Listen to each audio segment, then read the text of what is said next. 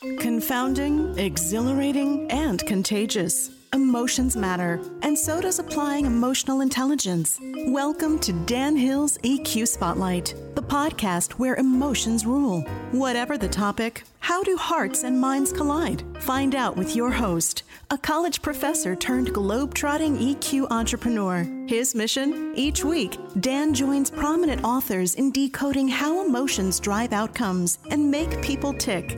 Now, on to the show.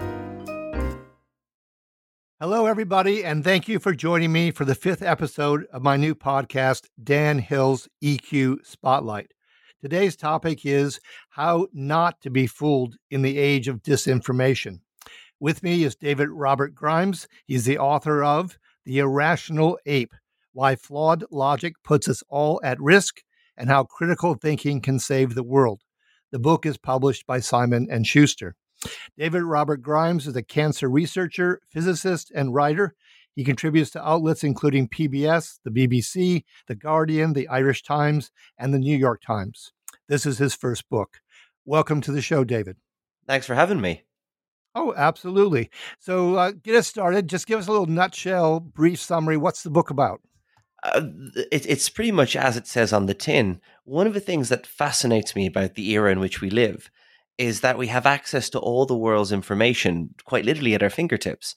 And yet, that same freedom allows misinformation and falsehoods to perpetuate at a rate we've never witnessed before in human history. So actually trying to work out how we become less wrong and make more informed choices is something that's fascinated me for a long time.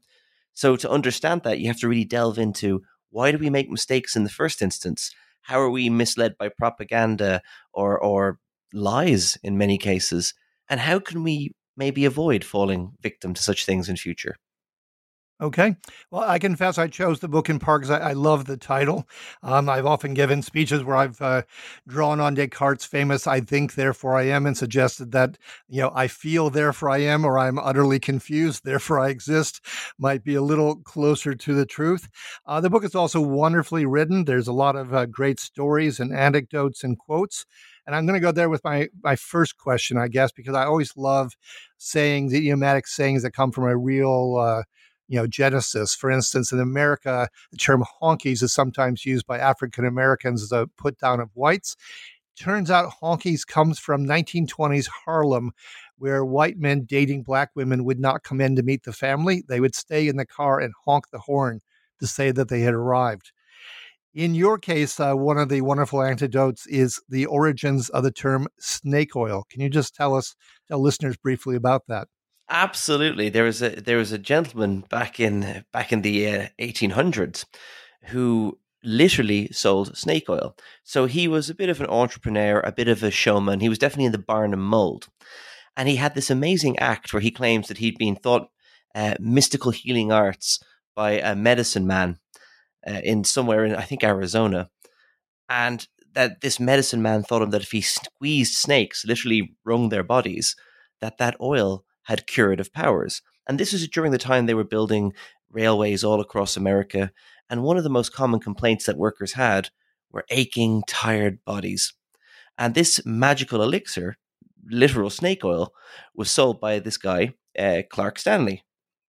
And he became known as the Rattlesnake King. At the Chicago World Trade Fair, he was there killing snakes in front of bemused onlookers. But the thing was, apart from the fact that the snake oil literally did nothing, it was a very expensive placebo. When analytical chemists actually analyzed it, and this is like the genesis of the FDA, they found that it was mainly a mixture of mineral water and turpentine. And even though snake oil faded into obscurity, the name has remained as a catch-all for medicines that don't actually work or are in some way fraudulent. And that actually originated in many different languages at the same time. For example, the term quack is from the Dutch quacksalver, someone who sells or salves to people. And charlatan is from the French, charlatan. So it's funny how all these terms evolved independently but refer to the same kind of behavior. Sure. Which I love, driving back to the roots of these terms. Well, speaking of snake oil and doing honor to your title, The Age of Disinformation, I think we're going to have to delve into Facebook and social media here a little bit. Tell me about what you think the dynamics are and why we are so susceptible to social media, and even which specific emotions you think they are leveraging in the case of social media. I think as humans, we have a tendency to react first and reflect later. We emote and then we think. And unfortunately, social media is something that we're not entirely prepared for, because the kind of claims that get shared and all the research we have on this shows that things that scare us, things that make us angry or emotional or outraged or disgusted, gain far more traction on social media than more, non-emotive claims. And so what disinformation tends to be, or falsehoods tends to look like, is they look like a claim that will scare you. Maybe something frightening. Maybe it appeals to part of your almost visceral instincts and you were scared. That's a real problem because it allows horrific falsehoods to kind of perpetuate. And because we don't think first, because we emote, we want to protect ourselves, that makes us incredibly vulnerable to people that might want to manipulate us in some fashion. Okay, so in other words, everybody feels before they think, and it sounds like from your answer, it's anger and fear that really seem to be the key drivers here. Do I have that right? I think so. I don't think it overall, it's not positive stories that get this kind of traction. It's why, if you're seeing things around COVID-19, for example, the kind of things being shared are usually quite frightening, even if they seem on one level not to be. For example, I'm dealing a lot with people selling fake cures for COVID-19. But in order to sell those cures, they have to lead with a frightening claim that the government is lying to you, or that the scientists are lying to you and there's a cure and it's hidden away.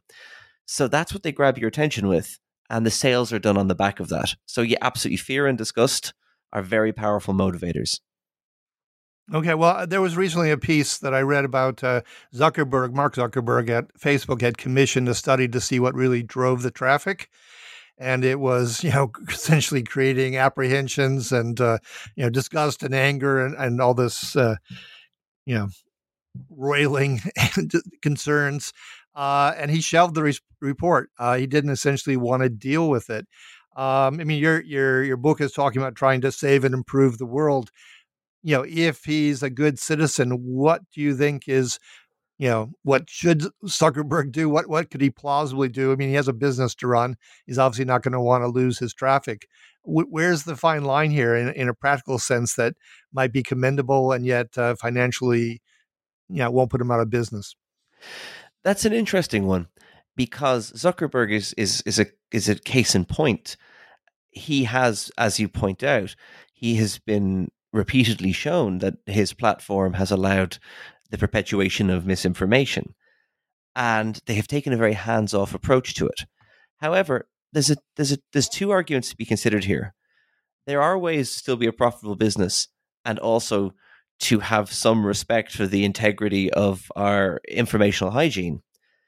Zuckerberg's saying that he's not willing to step in is actually an abdication of responsibility. If you, for example, profiteer, even indirectly, off the trafficking of false information that can do real substantial societal harm, and I'm thinking in my head, a very tangible example of that is the anti-vaccine movement, who are absolutely buoyed by social media. If you don't take proactive steps to do anything about that, you cannot wring your hands and say, it's not my responsibility. You are absolutely profiteering off it and the traffic that creates. So yes, it is. So should business interests be, on the same par as societal health? I would say no. Okay. And if you take social media, I don't want to just pick on Zuckerberg necessarily, but if you take advertising, traditional advertising, you take traditional media, is there a way in which social media, even beyond Zuckerberg, is playing this game differently in terms of racketing up emotions versus those other two things that maybe we become a bit accustomed to at this point, but surely are in the emotional game as well? And absolutely they are. But one of the things that traditional media outlets have, they might view it as an anchor around their neck, but it's very important. One of the things that they do have is a responsibility to present information and an independent body that will assess them on that. For example, if a newspaper goes and prints something that is untrue, they open themselves up to legal problems. Facebook and Twitter and all these platforms and Instagram, whatever else you like, they both exist as a publisher, but then disclaim any of the responsibilities that a publisher should entail. So they're taking the good part, the money making part, while totally disregarding the responsibilities that come with that. Okay. Yeah, fair enough. I mean, it's true that Congress has been very slow to recognize that, obviously, with the news feed and so forth, these people are, they are media platforms. They are not simply enabling people to connect with each other. And the news feed is one of the most important aspects of Facebook. Your book goes into all sorts of wonderful instances and examples of people's foibles and illogical fallacies. I'm a big fan of behavioral economics. Can we, we can't cover all of them, but can you take me through maybe 2 or 3 or 4 of these, most seminal problems that we have as human beings trying to think our way through situations? And I'd be particularly interested in how you might pair them with emotions. If there's a particular emotion that a given fallacy, seems to exploit or depend on. Sure. One of the ones I think is really, really interesting is our need to understand the world around us, which is totally, every human has it to some degree, and to feel comfortable in our beliefs. But one of the things that is interesting is when we come across information that upsets our apple cart, that takes us out of our comfort zone. And one of the interesting responses to this is a thing called cognitive dissonance. That uncomfortable feeling you get when someone brings you information that conflicts with what you subscribe to, what you believe in. And discomfort there is the interesting term. So when you're faced with this kind of discomfort, say you believe very strongly a particular religious belief, or maybe social or belief, some it doesn't really matter. It's your worldview. You imbibe it. It is part of you. And then someone presents you information that upsets that. You have 2 options then. To quell that dissonance, that discomfort, you can either synthesize that new information, reflect on whether you should update your views, and move on. That's very cognitively expensive. People don't like doing that. What is much easier to do is to deny or minimalize or reject that new information. So that means oftentimes when we should change our mind, we don't. And that's one way of dealing with discomfort. But discomfort and conflict themselves are interesting because they usually tell us something needs to be looked at. Oftentimes we just choose not to look at something because it is easier to preserve our sense of comfort, even if we shouldn't. Yeah, which brings to mind that wonderful quote from Upton Sinclair, who said, it's hard for a man to understand something when his salary depends on his not understanding it. So the reasons can be one's belief system. It can be financial. I mean, there's all sorts of causes, and yes, the cognitive energy required to actually rethink the proposition. That's not something people necessarily favor. Is there another example? I love cognitive dissonance. I think it's so central to how we live our lives, unfortunately or not. Yeah. 1 or 2 others. Yeah, actually, you reminded me of the Paul Simon quote, which I use a lot: "All lies and jest, still the man hears what he wants to hear and disregards the rest." Yep. So that is one element, that cognitive dissonance. The other kind of things that I find very interesting is that we tend to cherry pick, and this all goes back to it. I think when I was writing the book, one of the things that surprised me, it shouldn't have surprised me in retrospect, was just quite how huge a role human psychology plays in how we understand information. So, and social media, by the way, we do this as well. We share stories about things that we agree with, opinions that we want to amplify, things that make us feel validated. We all have this internal need for validation, and the media we consume and the media we share reflects that. Now, we've become the curators of our own media, which is where social media comes in. And that's a real problem because there's no fact checking on that process. We're literally cherry picking things that suit our narrative, our purposes. And I think that's really fascinating. There's incredible examples of that. For example, something that I find very, very interesting is weaponization of information. So one of the things that backfired horribly in the 1980s, and I find this fascinating, was during the Cold War. Russia and America obviously were at loggerheads, and Russia were particularly good at spreading disinformation, which might have current echoes as well. But one of the things they used to do was they couldn't, sway everything, but they could foster distrust, and that was a really important thing to do. So what they would do is they would give money to conspiracy groups to spread their beliefs further, whether they believed water fluoridation was killing us all, or mind control, or that JFK was killed by, Lyndon Johnson. They funded all these kind of groups. And these groups would have been unaware they were being funded by Russian assets. But this was something they did to discourage discourage people from trusting, to foster a sense of distrust. That backfired spectacularly in the mid-1980s. When AIDS first came to America, the first cluster of cases, they didn't know what it was, and they called it GRID, which is gay-related immunodeficiency. Now, very soon they realized this didn't just affect gay men, it was affecting all sorts of people. And it was mainly centered around America at that time.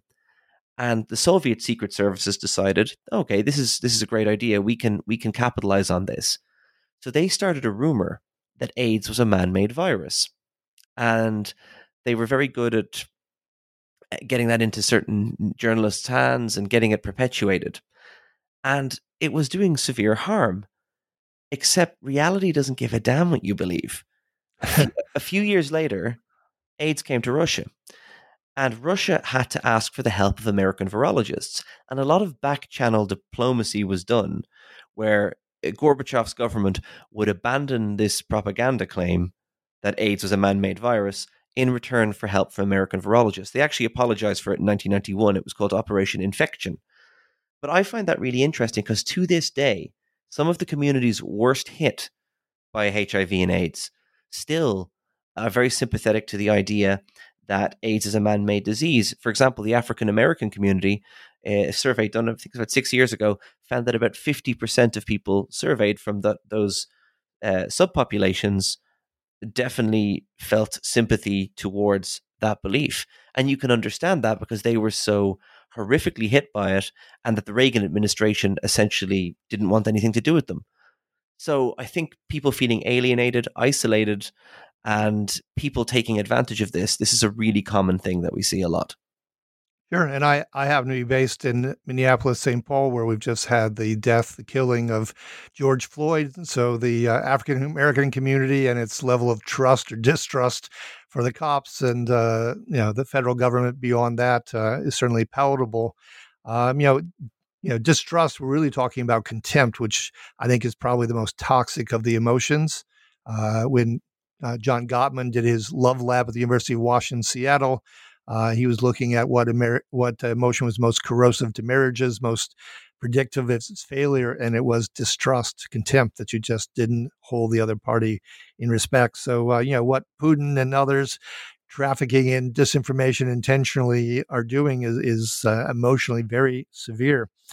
So your book subtitle mentions saving the world. How about saving someone's job, so to speak, or the efficiency of the workplace? So let's imagine for a moment you put yourself in the shoes, David, of being the director or manager of a department office in the workplace. What kinds of things might you, just in general terms, not the specifics of the staff you got on hand, but just in general terms, as a manager, what kind of fallacies are you highlighting in this book that you would, as a manager, particularly be on the guard against, trying to ensure the nice functionality of the workplace? I think you have to be very careful. Now, my management experiences are limited, so I don't want to pretend I'm an expert when I'm not. But I think you have to be aware of a few things. And I think that even when people hold positions, there's often an emotional element behind them. And they may not even be consciously aware of that. But for example, if you're correcting someone, there's a way of doing that without making people feel demeaned. And I notice that when I do see a lot of conflicts, particularly on social media, that people often take umbrage to each other, not necessarily to the content of what they're saying, but to the way it's being delivered. So it's not enough just to say, well, this is the right answer. It's also very important to bring people on board with you to get to that right answer. And the kind of fallacies you can fall for, the most common one, I guess, in those positions are arguments from authority. That because someone is an authority, they're an expert, or they have expertise in a field, that they are necessarily right or always right. And that can be a very costly mistake, particularly because the definition of expertise is so flexible in some situations. And we are seeing that all the time. I mean, who is an expert in different fields? Well, sometimes it's very clear cut. A lot of the times it is not. And I think these are things that, as a manager, if I was managing, I would want to be aware of. Well, I remember at one point in my career, I was meeting with a woman, and I was a market researcher for many years, and she said, yes, I had an incident where I was called on the carpet by a vice president who basically started out by telling me I was an idiot and then explained that I needed to rerun my survey in a way that would prove that he was correct.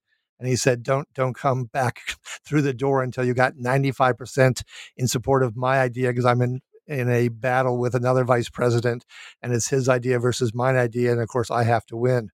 So that would certainly suggest a lot of affirmation of what you just said. You do have a section in your book actually called Lies, Damned Lies, and Statistics, well-known phrase. As a market researcher, which I was for many years, what should those folks be particularly on guard against? Oh, that's a whole treasure trove if we delve into that. So, I think one of the most amazing thing about statistics, and I use them in my career a lot as a scientist, is that I forgot the famous statistician who said this, but he said something along the lines of statistics are a bit like a bikini. What they conceal, and as I said, what they show is interesting, but what they conceal is vital. And I've mangled that quote now. There you go. But one of the things that there's a truth to that. So we all are so reliant on numbers, and we think intuitively that we understand them. But there's a nuance and a complexity. So one of the big risk factors I often tell people is to be very aware of the context in which figures are being reported. For example, you might read a figure that says 40% of people die in a hospital, and then you might find that very few people die in a post office, but you would be entirely wrong to think that you would get better medical treatment in a post office than a hospital. And of course, the confounding variable in the background right there is the fact that people tend to go to hospitals when they're very, very sick, which increases their chances of dying because they are very, very sick. The classic example that everyone gives, and I love it, is that in when ice cream sales go up, deaths by drowning go up as well. And if you were naive, you might say, well, are ice creams causing drowning? No, the common variable there is that they're both happening in summer. People go swimming a lot more in summer, and they buy a lot more ice cream in summer as well. So one of the big things that we see a lot, and I see a lot, particularly when I'm debunking things, which I do a lot of the time, is that people will take a statistic in isolation and forget the context for it. You really need to understand numbers in context. Otherwise, they're meaningless. To take a very topical example at the moment, there's a very important discussion being had about police brutality in the United States in particular. And one of the figures I have seen, obviously, we've just mentioned that poor man who was from video murdered by people. Yeah, George Floyd. Yep. Absolutely. And one of the things that people sometimes say is, oh, well, more white people in America are shot by police than black people, which is true, but misleading. For example, I did the figures on this the other day on Twitter. If there is 220 odd million white people in America, and we know about 2,000-ish since 2015 have been killed by police, that sounds like a lot. About 1,300 have been killed by black people, have been killed by police in the same period. But there is only 32 million black people, or 37 million black people. So when you do the ratios, you're actually 3 times more likely to die by the hands of a police officer if you're black than white. But in isolation, that number, more white people are killed by police than black people, seems very telling. You need the context for that to make any sense of it. So Sure. Well, in market research, I was always looking at a couple of factors. One is, did the data I got back just make sense at a gut level? Was there something, skewered here just potentially? The other one is, we often were contrasting in our case what people said versus how they felt as they revealed through their facial expressions. You had such tremendous lip service answers that just, as if everybody was supposedly on board and the advertising was infallible and so forth. Very, very hard to believe, but it was a very reassuring number, to go back to your point earlier, and something that the clients were happy to hold on to. If we move to the personal life, let's imagine now you're not the manager of an office, you're on a date. Which fallacies maybe particularly irk you if you were dating someone and you saw these being manifest? Which ones would make you flee as opposed to embrace the dating opportunity? you're assuming I'm sensible enough to flee when I see a red flag. I'm not, not actually sure I am. It might depend how pretty your companion is, or how witty they are, or entertaining. But Fair enough. there are a few things that people do that will make me pass comment, I suppose. And one of them again is cherry picking. It's a really important thing. If we're having a conversation about something in society or something, and people rely on anecdote far too much, it will always kind of get me a little bit annoyed, because I'm like, look, oftentimes people kind of fall into survivorship bias. Like they'll tell you that they always play the lottery because they know a load of people that won the lottery or won prizes on it. And I'm like, yes, but you're not dealing with the hundreds of thousands of people more who lose all the time. I think that people can be very selective. Or one of the things that really bothers me sometimes is when people they look at their success and they think that there's something intrinsic about them that has made them successful. And of course, there is an element of that. But people who downplay the role of luck, circumstance, opportunity, and kind of put those virtues on themselves without any cognizance of the fact that actually there's a lot more behind it, that bothers me as well, and it does occasionally make me pass comment. Okay, well, as I believe you said in the book, the biggest lies in life are the ones we tell ourselves. And accruing all good luck to one's skill set is certainly one of those lies, potentially. Well, and you can see it if you look at figures in entertainment, or dare I say politics, not looking at any American president in particular. Do you look at those people and say they are the very best people for the job? Or do you say a series of circumstances got them there, and a lot of luck? And I think luck plays a much bigger role, in stochasticity and randomness, than any of us are comfortable embracing. We all have an aversion to randomness. We want to think there's a plan. We want to think there's a design. I mean, I deal with conspiracy theorists all the time, and that's one of their big motivations. They want to think there's a grand plan to the noise and the chaos of life, and there probably isn't. And that's that can be Yeah. frightening. That can be scary. I understand that. So well, I'm going to come back to our president here in a moment. I'll tiptoe gingerly to that topic when the time comes. But your subtitle mentions critical thinking. How about critical feeling? If you were to say to the world, these are my top 3 suggestions, and you certainly had some suggestions toward the close of the book as to how to best address the irrational ape in all of us. But taking it both on a critical thinking and a critical feeling point of view, what might be the recommendations? I would say, and I certainly conclude with this, that conversations are far more important than debates, right? You don't ever change anyone's mind. You give people the tools to change their own mind, and sometimes they give you the tools to change yours, right?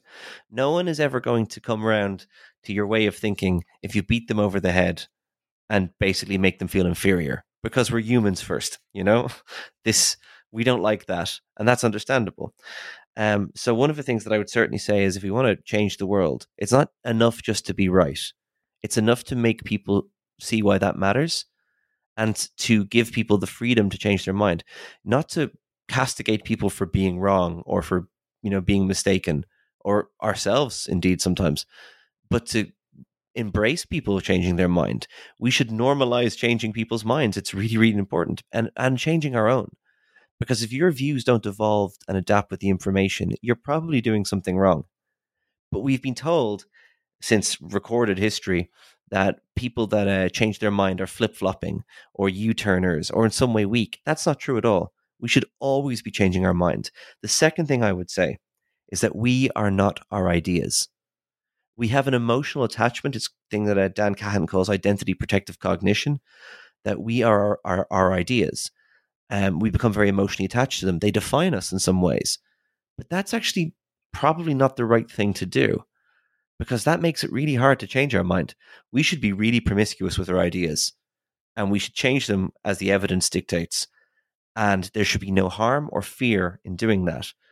But that's currently the inverse of what we have, that we kind of ascribe some kind of magical values to these beliefs, when in fact they're just ideas, and they should be changed when it's right to change them. And we should have no fear, and we should feel no weakness doing so. We should only feel that we've let ourselves down if we refuse to change our mind when the evidence compels us to.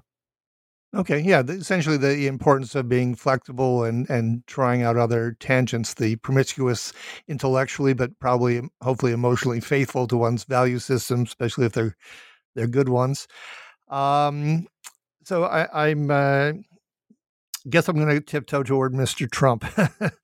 So as I was reading the book, I was astonished by before the CIA, there was something called the Office of Strategic Services, the OSS, during World War II. And I'm going to read from your book the assessment, the emotional profile they had of Adolf Hitler. And I read it and I went, oh my God, this sounds an awful lot like somebody I see on the national news every night who occupies the White House. So I'm gonna read the paragraph, and I'm not going to venture further than that, because I will leave that to you as my guest to decide what you want to say. But here's what was the OSS assessment. His primary rules were: never allow the public to cool off, never admit a fault or wrong, never concede there may be some good in your enemy, never leave room for alternatives, never accept blame, concentrate on one enemy at a time, and blame him for everything that goes wrong. People will believe a big lie sooner than a little one.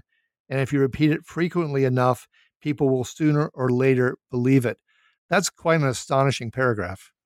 Fake news. No, I joke. But absolutely. But that is the blueprint for tyranny. That is what you do. It's why that fascist movements throughout history, and proto-fascist movements before fascism was recognized as have always denigrated intellectualism. They have always supported a non-thinking kind of conforming approach to things. And yes, a certain American president absolutely embodies an awful lot of that. He's a man possessed of a very fragile ego. I think that's probably not a controversial thing to say. But what is interesting is how transparent that is. How many leaders we've seen like that before. There's a thing called illusory truth. And the sad thing is, if you repeat a falsehood often enough, even people that know better will become more sympathetic towards it. Napoleon famously was reported to have said that there's only one figure in all of rhetoric worth a damn, and that was repetition, repetition, repetition. We are not naturally very good at parsing claims, but we have to become a lot better at it, because otherwise demagogues and charlatans and tin pot tyrants actually can control us. Critical thinking is the only shield we have against that. Well, and as opposed to tyranny, and this has certainly been an issue as we in America go through COVID-19, the economic fallout from that, and now all of the protests spurred by the George Floyd killing, and that's compassion. And you did in your kind of the close of the book, bring forth really another emotion. We were talking early on about fear and anger and disgust. Happiness is that you can embrace others. You can embrace the idea that you might be wrong, that you can learn and grow as a person, that you can be kind to yourself and not, subsume your identity in your ideas and therefore feel like you're eternally vulnerable if you were to change an idea.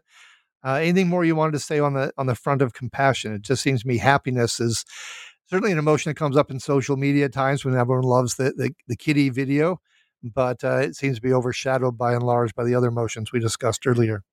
There is so much to be said for compassion, because we need to be compassionate with other people, but we need to be compassionate with ourselves. When I get something wrong, and like a lot of people, I beat myself up an awful lot about it.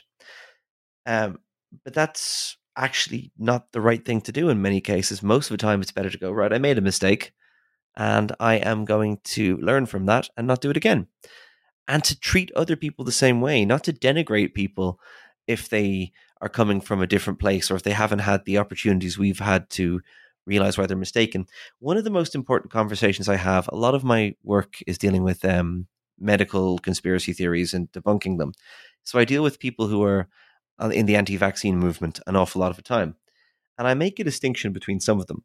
There are those who perpetuate this false stuff, who spread conspiracy theories. They're often driven by a sense of uh, essentially narcissism, that they want to feel like they have special knowledge and to have people listen to them. But there are other people who are victims of that. Maybe the parent who doesn't know what to believe and falls into this. I have had some very, very important conversations with vaccine hesitant parents. And those conversations have been important because they can tell me their fears, and I can sit there and go, okay, cool. And I can see where they're coming from, but I can plant the seed of an idea into their head about, look, these fears are totally legitimate. It's okay to be scared. Here's why we don't think that.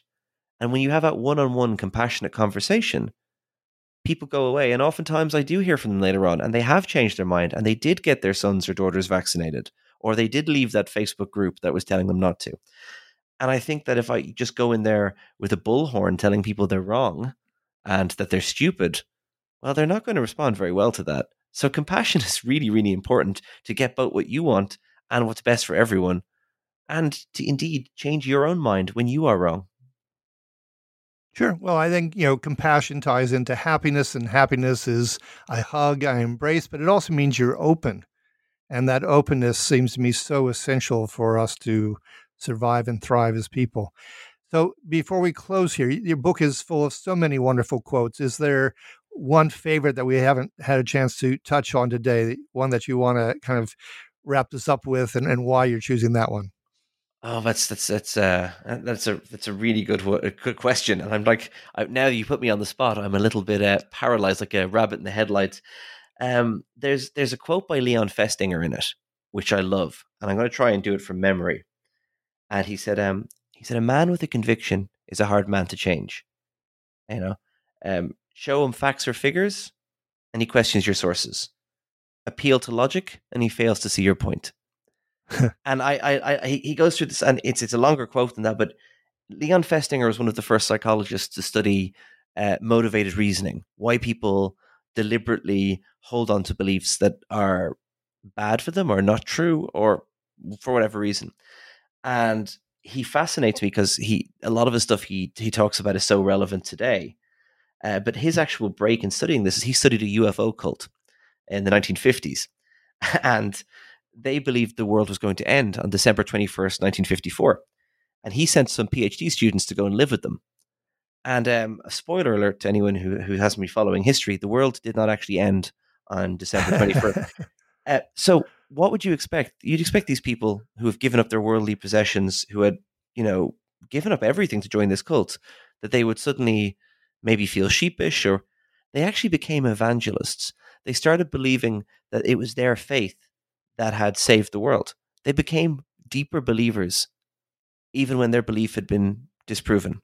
And Leon, so they found a way of doubling down, basically. Absolutely. And Leon Festinger wrote a book about this called When Prophecy Fails, and he really dug into it. And this is called motivated reasoning, when you will do anything to preserve a belief, even when the evidence doesn't allow for it. And it really fascinates me. And I think, it's an insight into how we all sometimes behave and how we probably shouldn't. Sure. Well, on that somber, sober note, I'm going to close the show. I want to thank you, David, for being my guest today on Dan Hill's EQ Spotlight. This has been episode number 5, called How Not to Be Fooled in the Age of Disinformation. To check out other episodes or my books, lectures, additional activities, including being on other people's podcasts, feel free to visit my website at the obligatory 3 Ws and sensorylogic.com. If you've got a follow-up question for David, you can send it to me at my email address. That's dhill@sensorylogic.com. Finally, I like to close every episode with an epigram. And fittingly, this time I'm going to say that the epigram is from Mark Twain, and that the epigram is, "A lie will fly around the whole world while the truth is getting its boots on." And yet, when I started checking into the background of this quote, it might actually belong to Jonathan Swift or to somebody else. We don't necessarily know who made up this quote. So that's your last piece of disinformation for today. Until next time, be kind and stay safe. Thank you.